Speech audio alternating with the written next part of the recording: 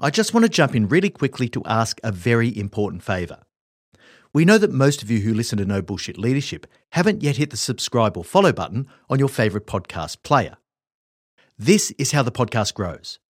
And even though we've already got a pretty decent global following, we're only scratching the surface of what's possible.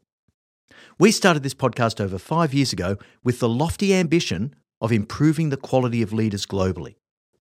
So if you've got any benefit at all from listening to the podcast, I'd ask you to just take a moment, literally a moment, to hit the subscribe or follow button on your favourite player.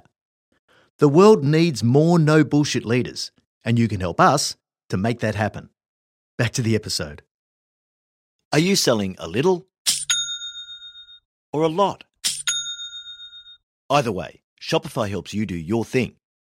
Shopify is the global commerce platform that helps you sell at every stage of your business, from the launch your online shop stage to the first real-life store stage, all the way to the did we just hit 1 million orders stage. Shopify's there to help you grow.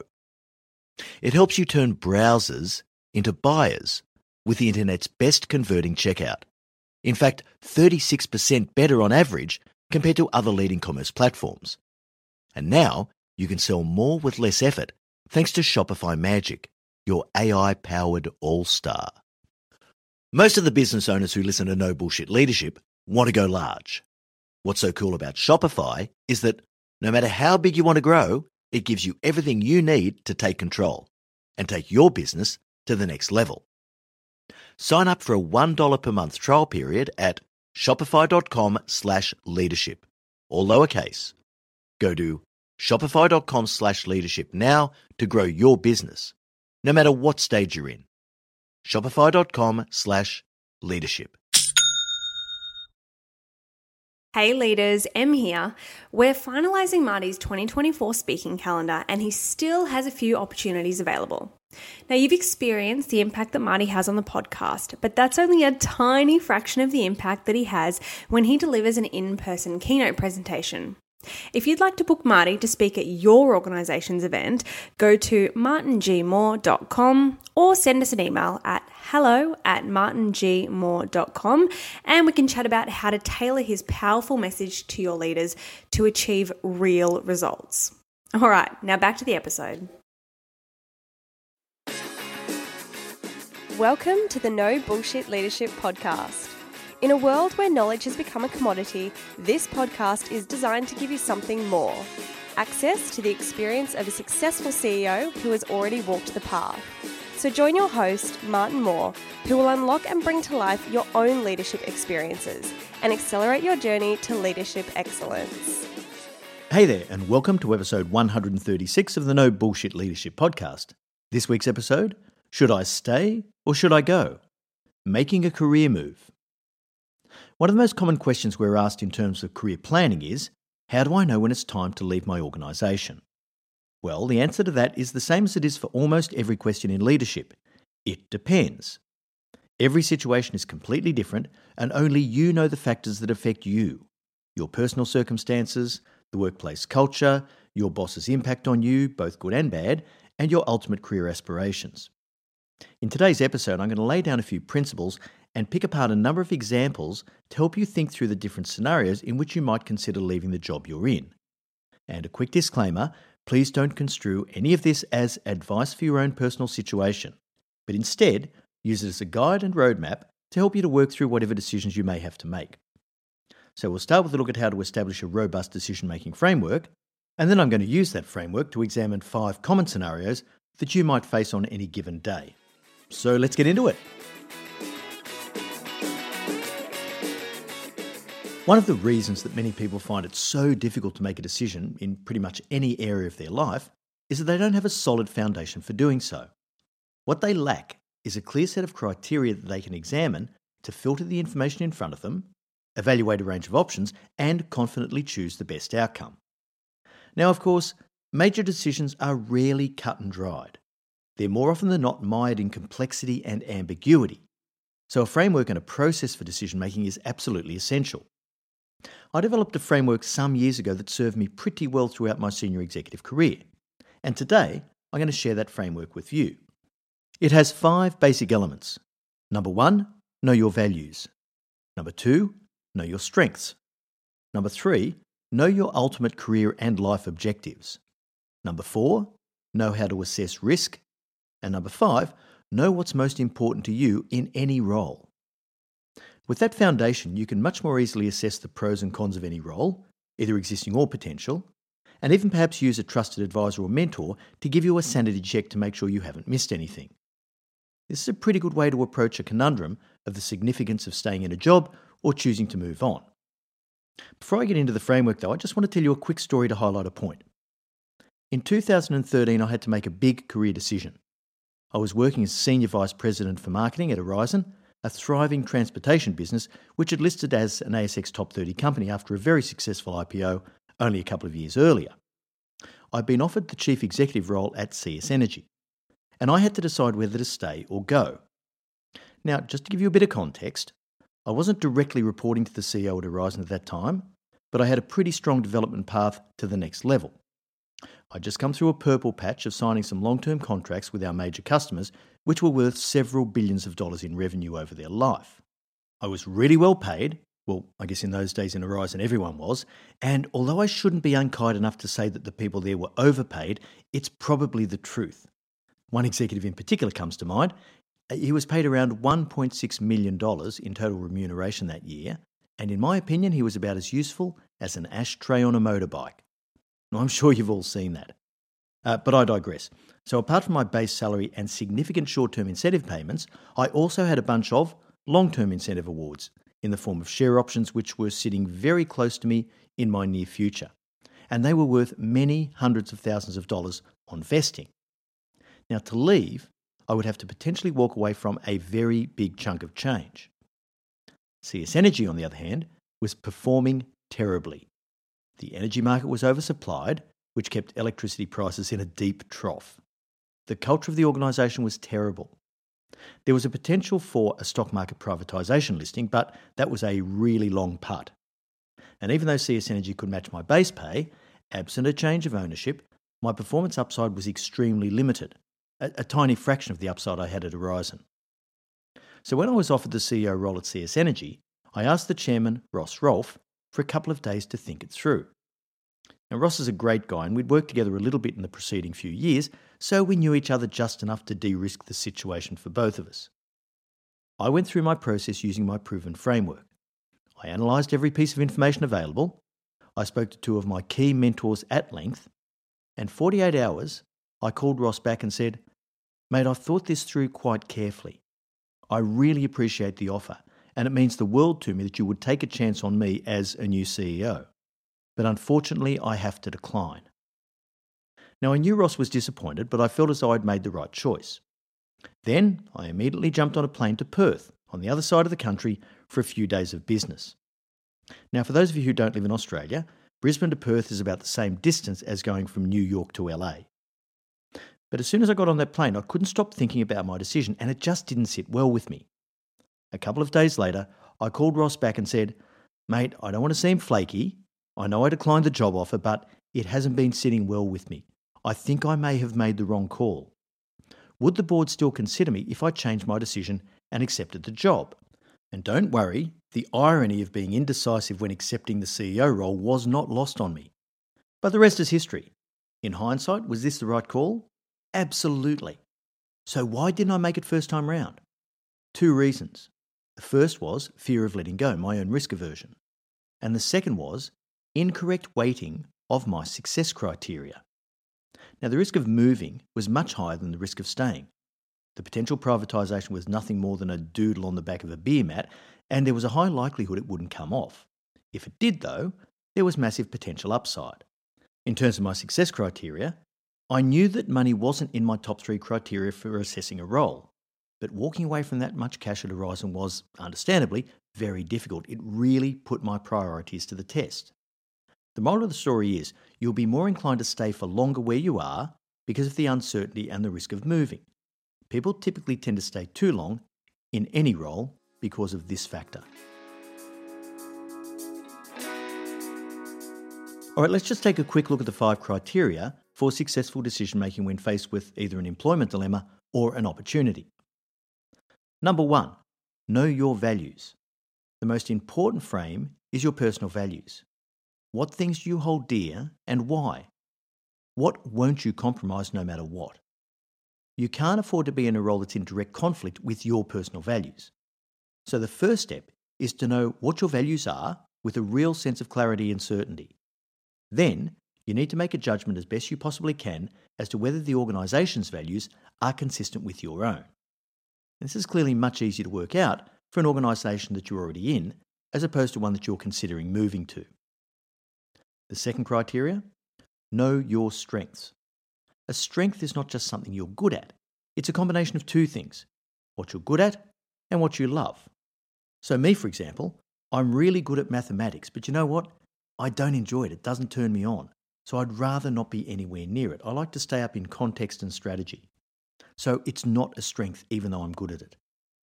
On the other side, I love singing, but I'm complete shit. And so that's never going to be a strength either. It doesn't matter how much I love it, it's not a strength for me. Now, knowing what your strengths are will help you to assess your fit with any potential role. The third part of the framework is knowing your ultimate career and life objectives. Now, this one is tricky but essential. Where do you ultimately want to end up? Really? Unless you know what drives you in your core, it's easy to get caught up on the merry-go-round of just working harder and hanging in for the next promotion. And this is often driven by money and status, two really poor reasons to go for anything. 12 plus years before I took the role at CS Energy, I knew that my ultimate career objective was to be CEO of a major corporation. But much more importantly, I actually knew why. I am driven by impact. And I knew that the higher I went up the ladder, the more impact I was going to be able to have. The money was a byproduct of this, not a goal in itself. And for M&I now, our mantra is, income follows impact. If we can manage to find a market and make an impact in the world, we deserve to be rewarded for this. But if we don't have impact, we don't deserve to be rewarded. And when I set that impact objective, what's now over 20 years ago, I never imagined how much impact I'd be able to have in this business. But it certainly paints a picture of why I'm doing this and not still running a large corporation. Now, the key point here is that if you know exactly where you want to be, it colours every single decision you make.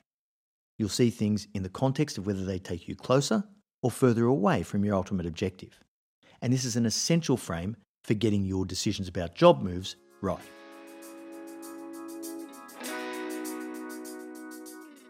Number 4, know how to assess risk. In any career role, there are potential pros and cons, upsides and downsides, risks and opportunities.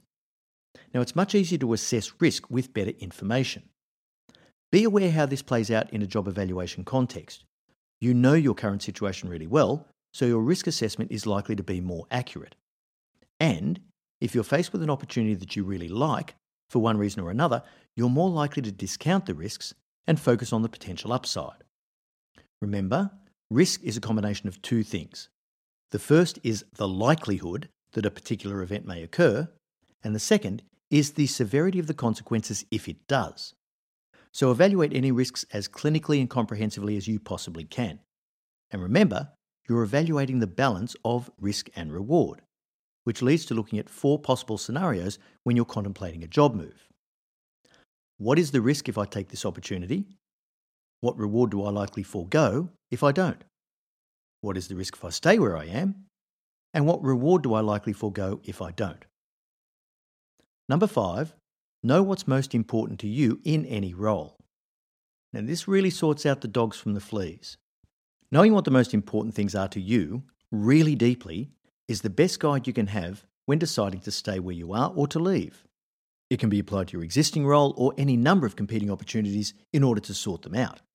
Now, once again, years ago, I started working on a ranked list of what things are most important to me, and to tell you the truth, it hasn't really changed much over the years. I've used it successfully to navigate any potential opportunities I've had. Even though I don't need to use this anymore because of the business I'm in, I want to just give you an idea of the types of things I had on this list. So number 1 was impact, and that goes to how much of a difference can I make in this role as opposed to any other. Number 2, who am I working for?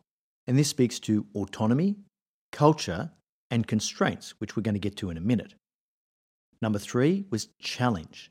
How much will I develop, stretch and grow? How much opportunity is there for me to grow beyond where I start in this role? Number 4, money. And all the way down to number 8, where that was minimising my nights away from home. Now, the reason I initially got my decision wrong to take on the CEO role at CS Energy was because I subconsciously elevated number 4, money. This really put my principles to the test, believe me. I just want to look at a few common scenarios for why you might want to leave your current role or organisation and give you a few pointers on how you might apply the framework that we've just been through. I have 5 of these scenarios, and look, it's purely coincidental that I also had 5 elements in my decision-making frame. I could have had 3 or 9 of these, but wanted to cover the most common questions we get from our community of leaders. So scenario number 1, when there's no opportunity for advancement. Often you'll just see that there's really nowhere for you to go in your organisation. This is a natural consequence of the pointy end of the pyramid as you go up the levels in a business. For example, you might be an executive ready to step into a CEO role. If perchance a new CEO is appointed, it's likely that, on average, you'll have to wait another 5 years for that opportunity to re-emerge. So in order to evaluate that, you need to look critically at a couple of things. Do your values fit with the new CEO? How burning is your ambition for career progression? What if that CEO loves the company and performs really, really well? She could end up being dug in like a tick there for many years. If you choose to stay, can you develop and grow under the new CEO? In other words, can staying where you are take you further towards your ultimate career objective? What other opportunities are likely to be out there for you that might take you closer towards your long-term objective? Now, for any ambitious person, waiting in the wings as the bridesmaid can be really frustrating. But don't knee-jerk and leave out of spite just because you didn't get the role you wanted. Evaluate it clinically first. Scenario number 2, when you have a terrible boss. And this is one of the most common scenarios I'm asked about. A terrible boss is a constant burden on you. It is a really long day in the office when you have a bad boss. But as we know, there are plenty of bad bosses out there. So unless you know the person you'll be going to work for, this remains a risk regardless. I always like to think of this in terms of the constraints you need to work under, and we mentioned this before. If your boss is a micromanager or control freak, that will constrain your autonomy. If your boss is impulsive and reactive under pressure, that will constrain your ability to make good decisions. If your boss is indecisive, that will constrain your ability to create momentum in your team. If your boss is weak and has no appetite for change, that will constrain your ability to achieve high performance. If your boss is unethical, it will constrain your ability to operate according to your values. Bottom line, once you understand the constraints, you simply need to decide whether you're happy to live within them or not. If you are, do everything within your power to lead well, knowing the constraints and boundaries that your boss puts you in. If you're not, vote with your feet. Scenario 3, when you aren't being sufficiently challenged. Now, sometimes the excitement and challenge simply goes out of a role for no apparent reason. Some people like the comfort of repetition and certainty, and they can do the same job for years on end.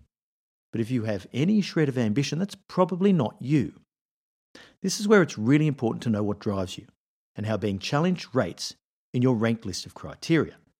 Now, for me, this was generally number 3, after how much impact I could have and who I was working for, because those spoke clearly and directly to how much autonomy and difference I could make. But with those things being equal, being personally challenged and stretched to grow was critical for me. I have a boredom threshold of about 2 to 3 years in a role. I found that I could really master every aspect of a complex senior role in corporate within that sort of time frame. After that, I needed difficult challenges to keep me interested. But for everyone, this is different. Just know what your personality is, and know if it's going to be a problem for you that you might not be stretched as far as you should. Draw the links to whether a lack of personal growth results in a lack of career progress and what that means for you. Boredom isn't the best reason to move, but lack of growth is. I found many role moves inside the companies I worked for because I was always looking for new ways to stretch myself, and my bosses knew that and they helped me. Scenario number 4, when you feel as though you've reached your use-by date.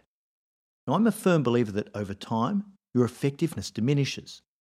It's a rare person who can keep reinventing the strategy and objectives to drive their teams forward in a fresh way. It's also a fact that when seeking improvement through your particular leadership style, you'll eventually reach the point of diminishing returns. Oh yeah, and after a while, your people just stop listening to you. They understand where you're coming from, they know what they can get away with and what they can't, they've heard it over and over again. Familiarity breeds contempt. I've run into a few CEOs who believe that they've been able to serve the long-term interests of their company for decades. But in most cases, I think they're seriously just believing their own bullshit. There are outliers, of course, without a doubt.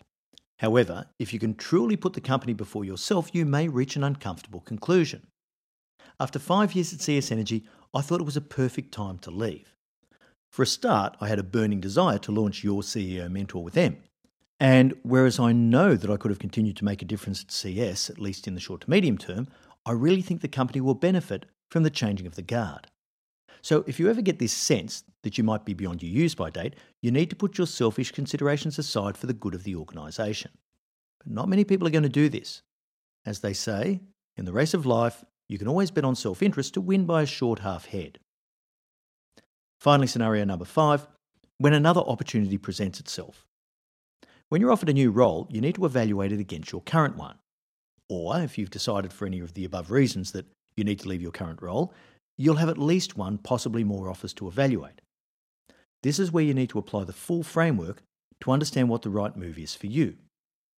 So looking through the lens of your values, your strengths, your ultimate career objectives, your dispassionate risk assessment, and your preferences for what you're seeking in a role, you're likely to come up with a good decision, even if you don't nail it with your first bite of the cherry. All right, so that brings us to the end of episode 136. Thanks so much for joining us. And remember, at Your CEO Mentor, our purpose is to improve the quality of leaders globally. So please take a few moments to share this episode with your leadership network. I'm really looking forward to next week's episode, where we're bringing you an interview from left field. I recently got to have a chat with Eric Sue, CEO of marketing agency Single Grain, and host of the massively popular podcasts Marketing School and Leveling Up. Until then, I know you'll take every opportunity you can to be a no bullshit leader.